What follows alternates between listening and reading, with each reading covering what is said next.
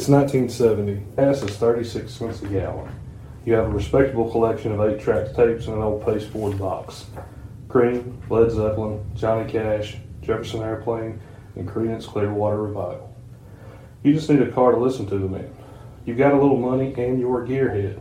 You have an itch that only a big power V8 can scratch. Not to mention that your friends have some cool rides too. One has a big block Vet, another has a GTO Judge, but you need something that can run with them, if not run away from them. You have options. The new 454 Chevelle, a 455 Buick GSX, a Mustang or another Ford with that 428 Cobra Jet, but you want something a little more special. You've seen the ads, Mopar, no car. You've seen the reviews and the time slips in the magazines. And you know there's an elephant in the room. You know you want a Hemi. The only question left is, what car? A Charger, a Challenger, a Coronet, a Super Bee, a Roadrunner, a GTX, or a Cuda? Or do you go wild and buy one of those wing cars like that Richard Petty's been using? On this week's episode of Talkin Shift, we are talking about the elephant motor, the legendary Hemi. First, we're going to discuss what Hemi means from a technical standpoint. Then we're going to talk about the development history of the Hemi before we get into one of Tom Hanks' favorite subjects, World War II. After all that, we will talk about the Gen 1 Hemi, the Gen 2, and the Gen 3. And finally, we'll talk about the lasting effects that the Hemi has had on the automotive world.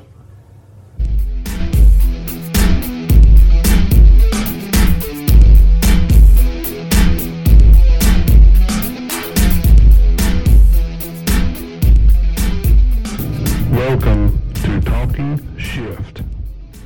Welcome to the Talkin Shift podcast. My name is Cody Greer, and with me, as always, are my co-hosts Trey Swaney. Hello. And Caleb Bailey. Hello. Well, that was a hell of an entrance, Caleb. Well, tell me, guys, what would you pick? What's your pick for 1970? So I'd go classic TV show with Nash Bridges. I'd go Cuda. You go Cuda. Cuda convertible? Yeah. Okay. What about you? There's no way you don't go Roadrunner. No Roadrunner? Yeah, that's the way I'm going. I'm going Roadrunner.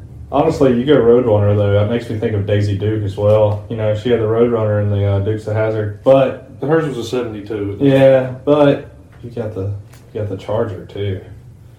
All of them great cars. You do have the big boy. You do have the big boy. I'm going GTX. I'm going to get a man's car. Well, also think about it. All these cars, great trunk space. Yeah. Yeah. Except for the Cuda. Yeah, not the Cuda. So that brings us to this next part. What is a Hemi? What makes it such a legend? Let's find out and start talking shift.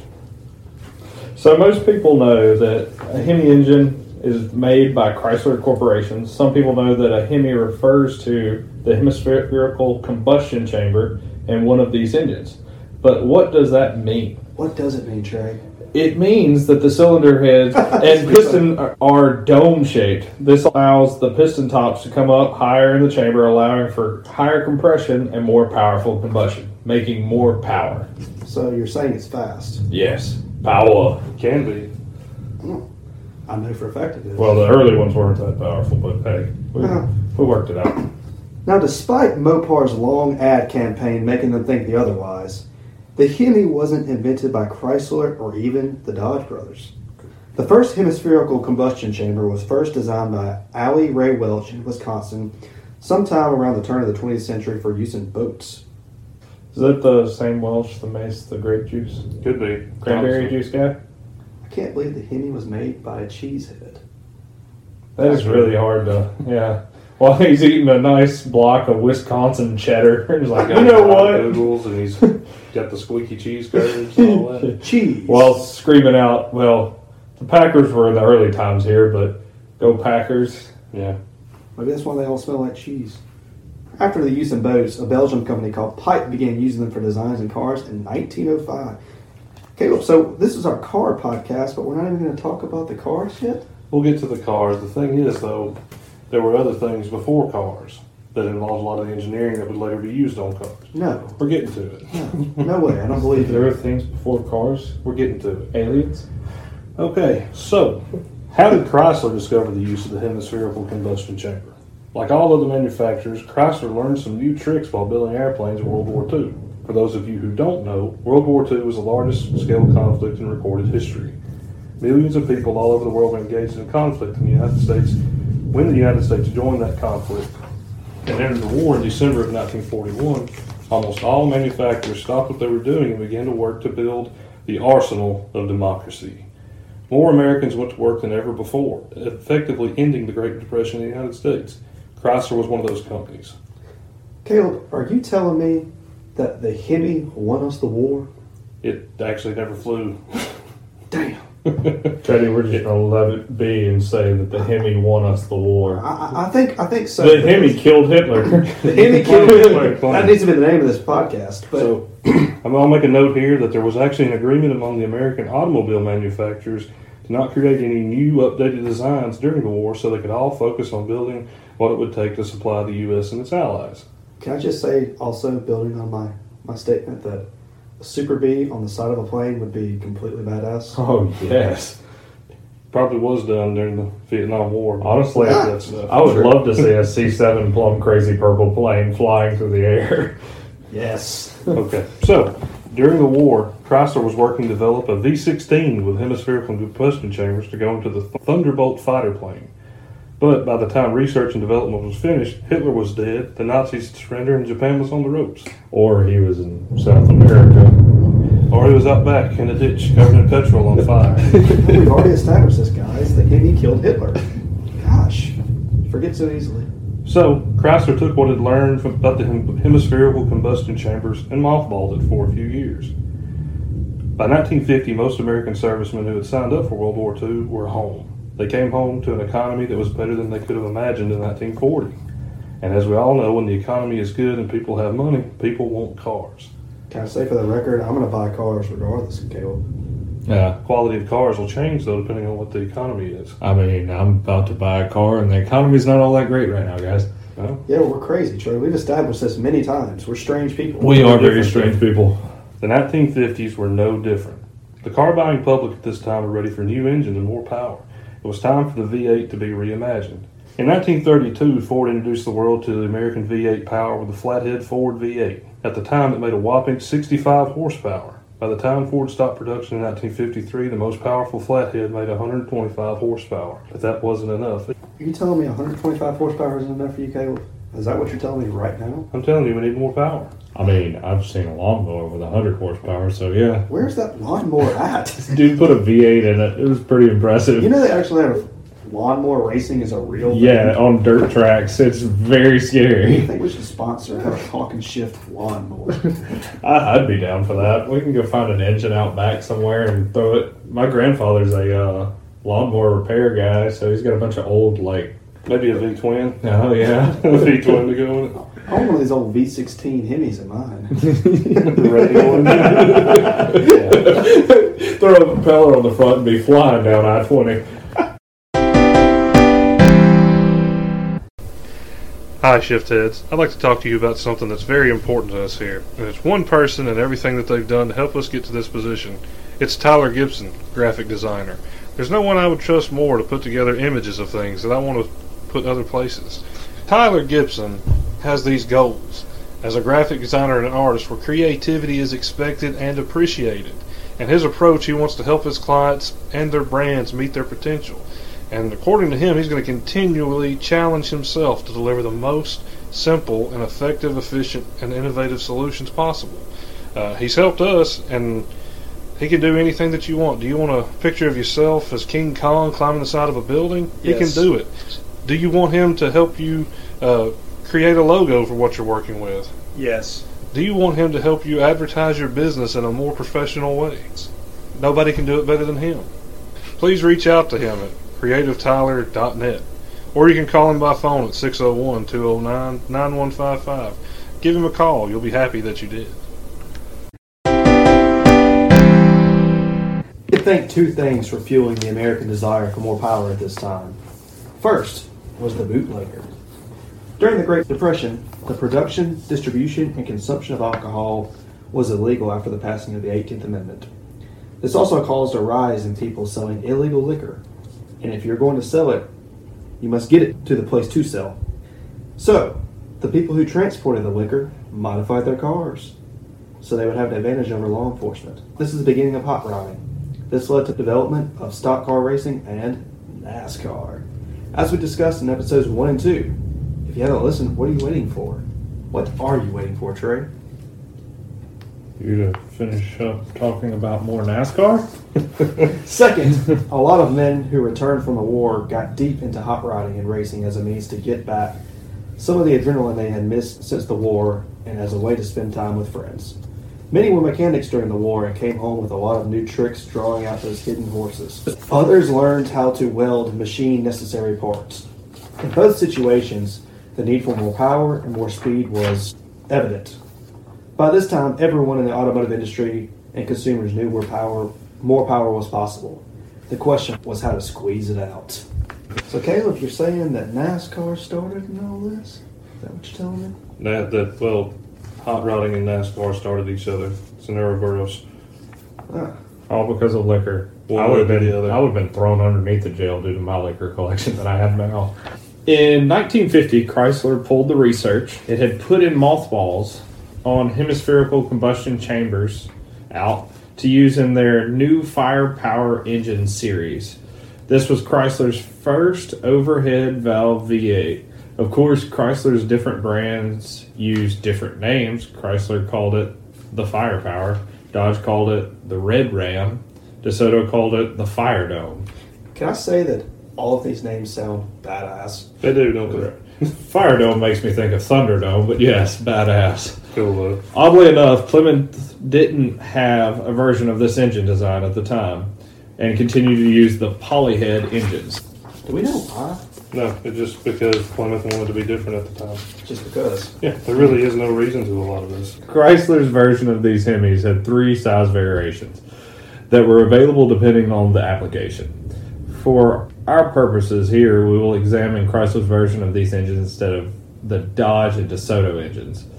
They were 331, available with one 2-barrel carb rated at 180 gross power, except in 1955, Chrysler's C300 with a dual quad setup that made 300 horsepower. Keep in mind, this is 1955. That's all. 300 gross horsepower. That's a lot of power in that That's time. a lot. Yeah, and a C300, and not the ones you see driving around now. Nope. The 354, which would be purchased with dual quad setup in the Chrysler 300B. Chrysler is so unimaginative with their names. It's like, oh, here's some numbers in a letter. Yeah, I mean, That's them. have you seen the Town and Country Chrysler minivans? I mean, it's Of course. just, we don't. Like, It's like we drive it in the town and we drive it in the country. You can thank the big man for that one, the Lee Iacocca. Yeah. What about the city? Hey, he saved the company though. Iacocca was with Ford at this time, though, so let's not go on. Yeah. Different fellow, man. The Chrysler 300B that made an impressive, for the time, 355 horsepower.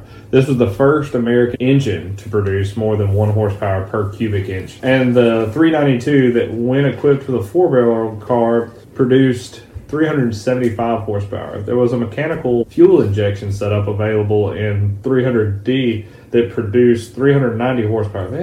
They had 390 horsepower? In about 1958. That is mechanical fuel injection in 1958. Now, mechanical fuel injection and digital and electronic fuel injection is different. Electronic fuel injection, computers tell them what to do. Mechanical fuel injection, it's timed with the same timing belt as the engine, so it almost works in time like a clock. It's the same kind of very complicated. A lot of people didn't really like it because it was weird in the 1950s. It's a grandfather clock underneath your hood. Yeah. I was going to say, who in their right mind could even work on that at this time period? There's a few special guys, like there are a few There's Ford three. mechanics. This is just the 3 guys that drink coffee every morning and go to work. The same kind of people that were working on ones in the vets at the time, because there were a handful of Corvettes made with a fuel injection system like that. So not only did you have a weird fuel system on your car if you had a Corvette, then you also had a weird plastic car that just came out. So not a lot of that stuff was really done much. Dodge and DeSoto had their own versions of these engines and used them as applicable. This is all a major step up of power in a very short time. But keep in mind, these weren't going into small sports cars, pony cars, or mid-sized muscle cars. This was the mid-50s. There were no muscle cars yet. These big, powerful engines were going into large land yachts, lazy yet powerful cars. These big, powerful engines ran smooth, and increased the perceived luxury of the Chrysler Imperial and the Chrysler New Yorker, and a handful of other Dodge and DeSoto passenger cars and trucks where power was needed for work. These were not meant for fast cars, yet. The first generation Hemi lasted from 1950 to 1958, where, again, the design was mothballed from some other design types like the wedge engine. The Elephant would hibernate again until 1964. Why do they keep putting this engine to sleep? Why do they keep putting the Elephant down, Caleb? They always have. We haven't yet reached the longest hibernation time for the Hemi, though. While the Hemi was in hibernation, the Big Three noticed drag racing was becoming popular in the United States. As we all know, when a corporation notices a trend, they see money. Naturally, by 1962, each of the Big Three had factory cars built to race.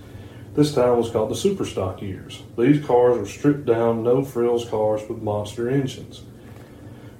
These are the years when the Pontiac Catalina Super Duty, Ford Falcon Thunderbolt, Impala Supersport 409, Plymouth Savoy Superstock, and Dodge Polaris Superstock were reigning supreme at the drags. Each of these factory race cars had giant high-compression engines, manual transmissions, pretty interesting weight-saving techniques. We talked about it a little bit earlier. This is those NASCAR years, man. This is when they're starting to get into that war on the big power, and I love the Catalina Super Duty. That's such an awesome-looking car. It really is. Major power builder. It definitely is. There were these crazy weight-saving techniques, such as were the first uses of aluminum fiberglass front clips, lack of air conditioning and heat, lack of radios, base model wheels with dog dish caps, no exhaust running from the header's back. Some even went as far as dipping all the body panels in acid and using much thinner windshields and drilling holes in the frame like Swiss cheese just to get an edge. Can you imagine dipping a body panel in just acid just because? For the weight saving? Yeah, it's like drilling out holes and turning it into Swiss cheese, looking like Monty from the Rescue Rangers attacked it. But if you can look at some of these, like the Ford Falcon Thunderbolt, the frame was a box frame, but it had holes drilled all the way down the sides of it in the frame. It's more airflow, man. Cut some weight. This would end as quickly as it started when the Big Three stopped supporting racing publicly. Okay, so General Motors was the only company who stopped. They actually issued an order to all of its divisions that they could not put big block engines into intermediate and smaller cars. Except in the Corvette, which got the best and newest one ever available, which is still true today. Exactly. That's what you get to be a flagship line. But all of the knowledge gained during the building of these monsters would heavily influence what would come out of Detroit starting in 1964. So, hot rodders have known for a long time that the quickest way to go fast is to take a small car, stuff a giant engine under the hood, and hang on.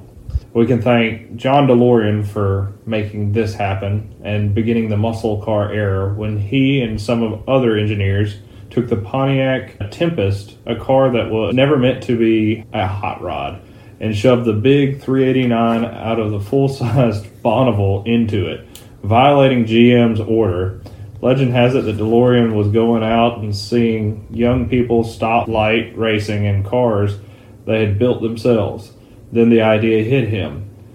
What if he builds a car for them and then they give him money for it?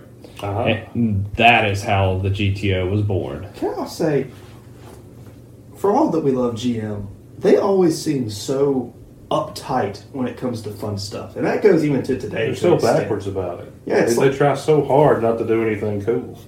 It's like, no, we can't do that. If you can't do it wearing black New Balances, they're not interested. Yeah, it's like, we're going to bring back the Blazer, but we're not going to bring back the K5 type Blazer. We're just going to make an SUV out of it. We're going to basically make it an Equinox. Yeah. Crossovers. Yeah. It's like a Mach-E Mustang. It's like, that's not a Mustang. Don't worry, we'll dive into the K5 Blazer at a later date. Oh, yeah.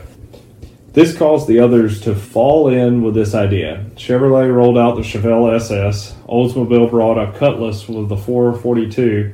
The meaning of 442 is still argued today. What did they mean by this? It depends on who you ask. I've always accepted that 4 was, a 4-barrel car. The other 4 was for speed transmission. 4-speed transmission. And or the 4 two wheel. testicles that you had between your legs. 2 could have been dual exhaust. Could have been 2 valves per cylinder. I like mine. Everybody's seen a 442 around. I've never understood why why is it that? That's a weird. It was not the power that it Yeah, I did. know. No. It was not that. You know what? 442. I was born in April of 42, and that's what we're going to name this engine. I can see a GM boardroom. Yes, and the numbers 4, 4, and 2. Sounds great. Just the name sounded good. So Buick had a Skylark, Dodge had the Cornet, Plymouth had the Belvedere 2. Whatever happened to Belvedere 1? Don't ask. Mr. Belvedere. I think they stopped those. I think the Belvedere, first generation Belvedere, was ended in 1961. So before that, after that was the Belvedere 2, was a much smaller car. Gotcha. Well, at least here we are with them, just like, oh, that's just the 2. That's the 2 version. It's not a 442. It's the Belvedere 2. Yeah. We cut out all the numbers and just threw it at the end. Now, don't forget, the Belvedere 2 was a favorite of one of your heroes, Richard Petty. We'll get to that in a minute. That's the king, man. The king. And Ford had the Fairlane, but Ford saw an opportunity in the small car market and gave us the Mustang. Creating the market for the pony car, now they saw an opportunity in the small car market and gave us the Mustang, creating the market for the pony car. Now they all needed a pony car to sell too, so we got the Camaro, the Firebird, Barracuda, and the AMC Javelin. Dodge would get the Challenger in 1970, and Plymouth would redesign the Cuda that same year on the new E-body platform that it shared with the Challenger. We will probably revisit these days in a future episode, so stay tuned. Now that we are caught up on the muscle car era, we can get back on the subject of the Hemi and its effects on the muscle car era. So you're telling me we can finally talk about the Hemi now? We can talk about the 426 Elephant here. I've been ready this whole time. Me too. In 1964, Chrysler brought the Hemi back. This time they actually referred to it as a Hemi. Chrysler trademarked it in that year. The newly resurrected Hemi was designed to be a racing engine and run in NASCAR for the 1964 season in a Plymouth Belvedere. Richard Petty and the Hemi dominated that season. So is Richard Petty a big deal or something? No. No, he's only nicknamed the King. Oh, is that his character from Cars? And yet again, we dig in on cars. Cars is a trending topic for us every single week. All goes back to cars. Hey, that and rural mail carriers. Cars is an American classic. Well, for the 1965 season, NASCAR banned the Hemi and its use due to Ford's complaints because the engine wasn't available for the public to buy. Leave it up to a bunch of dudes at Ford to complain and ruin something for the rest of us. Was this Hank the Deuce at this time? Yeah. Oh, God, that guy's the It was one of worst. Hank Deuce's boys. Well, I think they had more to worry about in 1964 with that big fist fight with Ferrari that they Yeah. had going on. But I mean, how much money did they spend at this time? Like, on racing, yeah. probably the Le equivalent Mans. to $500 million. Yeah. $500 million with a B. Yeah, Le Mans alone. I mean, Ford's so petty, man. Ford, stop being petty. Richard Petty left NASCAR for drag racing in 1965 that year due to Big Bill France, banning the Hemi. So, a little bit on Big Bill France. He's the creator of NASCAR, essentially. He was their first president. He created NASCAR in Daytona Beach. He kind of pulled together the NASCAR series when it was really a bunch of random racing series around the country. He kind of organized NASCAR into what it is today. And he created tons of racetracks. He created Daytona, the banks of Daytona. He created Talladega, Charlotte Motor Speedway. Mm-hmm. He is essential during this era. So him banning the Hemi, I mean, I wonder how much Ford was paying him.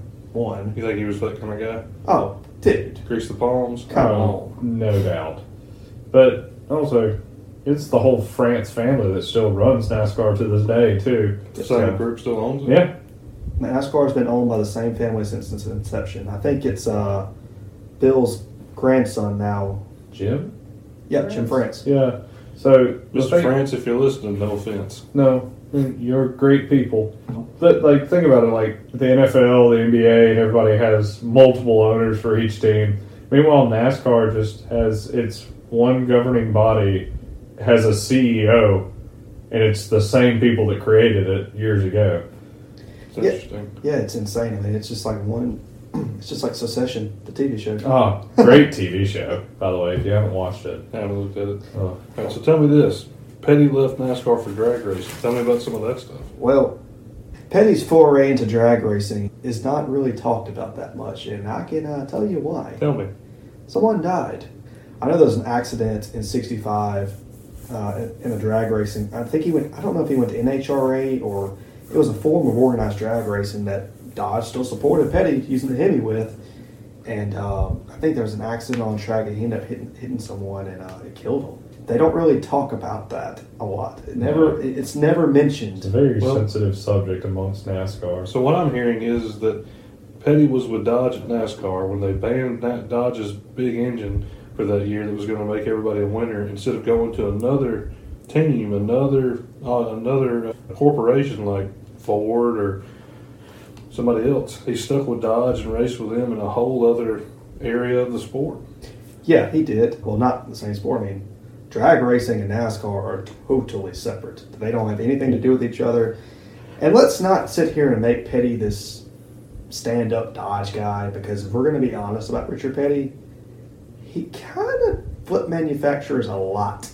This isn't a Richard Petty episode, but later in his career, he flipped from Dodge to Ford to Chevrolet. I mean, Did he have a Pontiac for a while too? Yes, he drove. He drove a Pontiac. Drove Pontiacs. I mean, he drove anything. If you can throw an engine in it and make it go fast, Richard Petty was probably behind the wheel. And like we talked about last week, a lot of his success, you're hitting it right now, was because of the Hemi engine, because people thought it was overpowered at the time. Very interesting. Well, in response, the public being able to purchase the car and parts on it is referred to as homologation. At this time, a manufacturer had to make so many of whatever they wanted to run available at dealerships. It's what the S in NASCAR stands for, stock. And nowadays, you probably couldn't buy many things that are off those cars. Then we lost the whole stock part of it. Yeah, Caleb, you talked about this in our NASCAR series. You know, win on Sunday, sell on Monday. This is where that came from. This is that time. This right? is that time. I know there was a few manufacturers, and Dodge included, that would have groups like Edelbrock and some of those big names make parts and let them stamp their own numbers on them, so you could buy them at the over the counter at the service department, and then they could claim, you can buy that at our showroom. That's a stock part. And so that way they could run it in whatever racing that required homologation. Well, you know what NASCAR stands for, right? Yeah. National Association of Stock Car Auto Racing. And stock car. Yeah, stock car. That's the words. You know? Yeah. They kind of left that behind. When they hit the 80s, but Those plastic cars with the sticker. Yeah, we run around for the 80s, 90s, definitely running away from it. Then the car of tomorrow came out and we were nowhere near it. And now here we are today. In 1966, Chrysler went ahead and made the Hemi available in its street trim for homologation purposes. The street Hemi boasted 425 horsepower and 490 feet-pound of torque. that's a lot of power. Keep in mind that this time they're still measuring in gross. We'll get to that in a minute, the difference between gross and net. Yeah. We don't measure horsepower like that anymore. A lot of people claim that it was underrated. The street Hemi and the race Hemi weren't too different. They share the same block and heads, however the race Hemi had a cross ram intake and tube style headers, while the street Hemi had an inline dual quad carburetor set up and cast iron exhaust manifolds. The street Hemi was offered with either a 727 Torque Flight 3-speed automatic transmission or a 4-speed on the floor, all going to a Dana Posi track rear end. It was a ground pounding combination with either tram. What'd you say it was ground pounding, Trey? Ground pounding. Time, absolutely. Oh, pounding the ground. Yeah, like Donkey Kong throwing barrels. Just pounding the ground. Oh, yeah. A lot of these cars pretty much were Donkey Kong. Like, they were the closest Donkey Kong, King Kong, whatever you want to call them. That's Long Dick Dong. That's what they were in car form. Oh, And most of them you could get in dog pecker red, like Cody's. Hey, that's poor Reddit to you. Then there were special promotions for marketing from Dodge and Plymouth, which I think shows who was having the most fun and what they were building back then. Absolutely. Chevrolet never would have got into this marketing stuff like this. Chevrolet just seems like the kind of people who wear a suit to work, then wear a suit to sleep, wear a suit everywhere. I mean, just think of they debadged a Chevy Malibu recently on the commercials, like, show the people the car. It's like, oh, I feel like I'm in a Lexus. And then they revealed, no, you're in a Chevy. It's like, no. You know, those commercials, like, I don't know whether that should be insulting or not. It's Dude, But who's it insulting too? Isn't right, it? exactly. I don't know who it's insulting, but someone out there is just like, nah, that's a fucking Chevy. Nah, dude, this is just a Chevy. This dash right here, it's gonna crack in about 3 years. You feel that? You're pushing on the plastic. You hear it creaking. Yeah, that's. See this leather right here? Oh yeah, it's cracking. It's cracking very soon.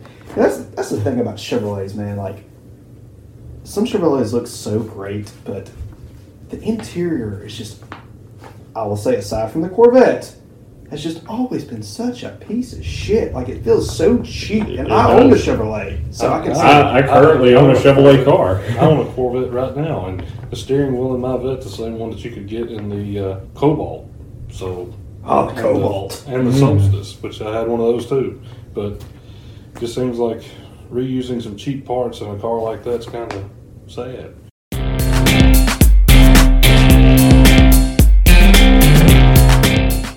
We're going to pick back up next week with our discussion of the Hemi. Catch us then. It's good talking to you guys.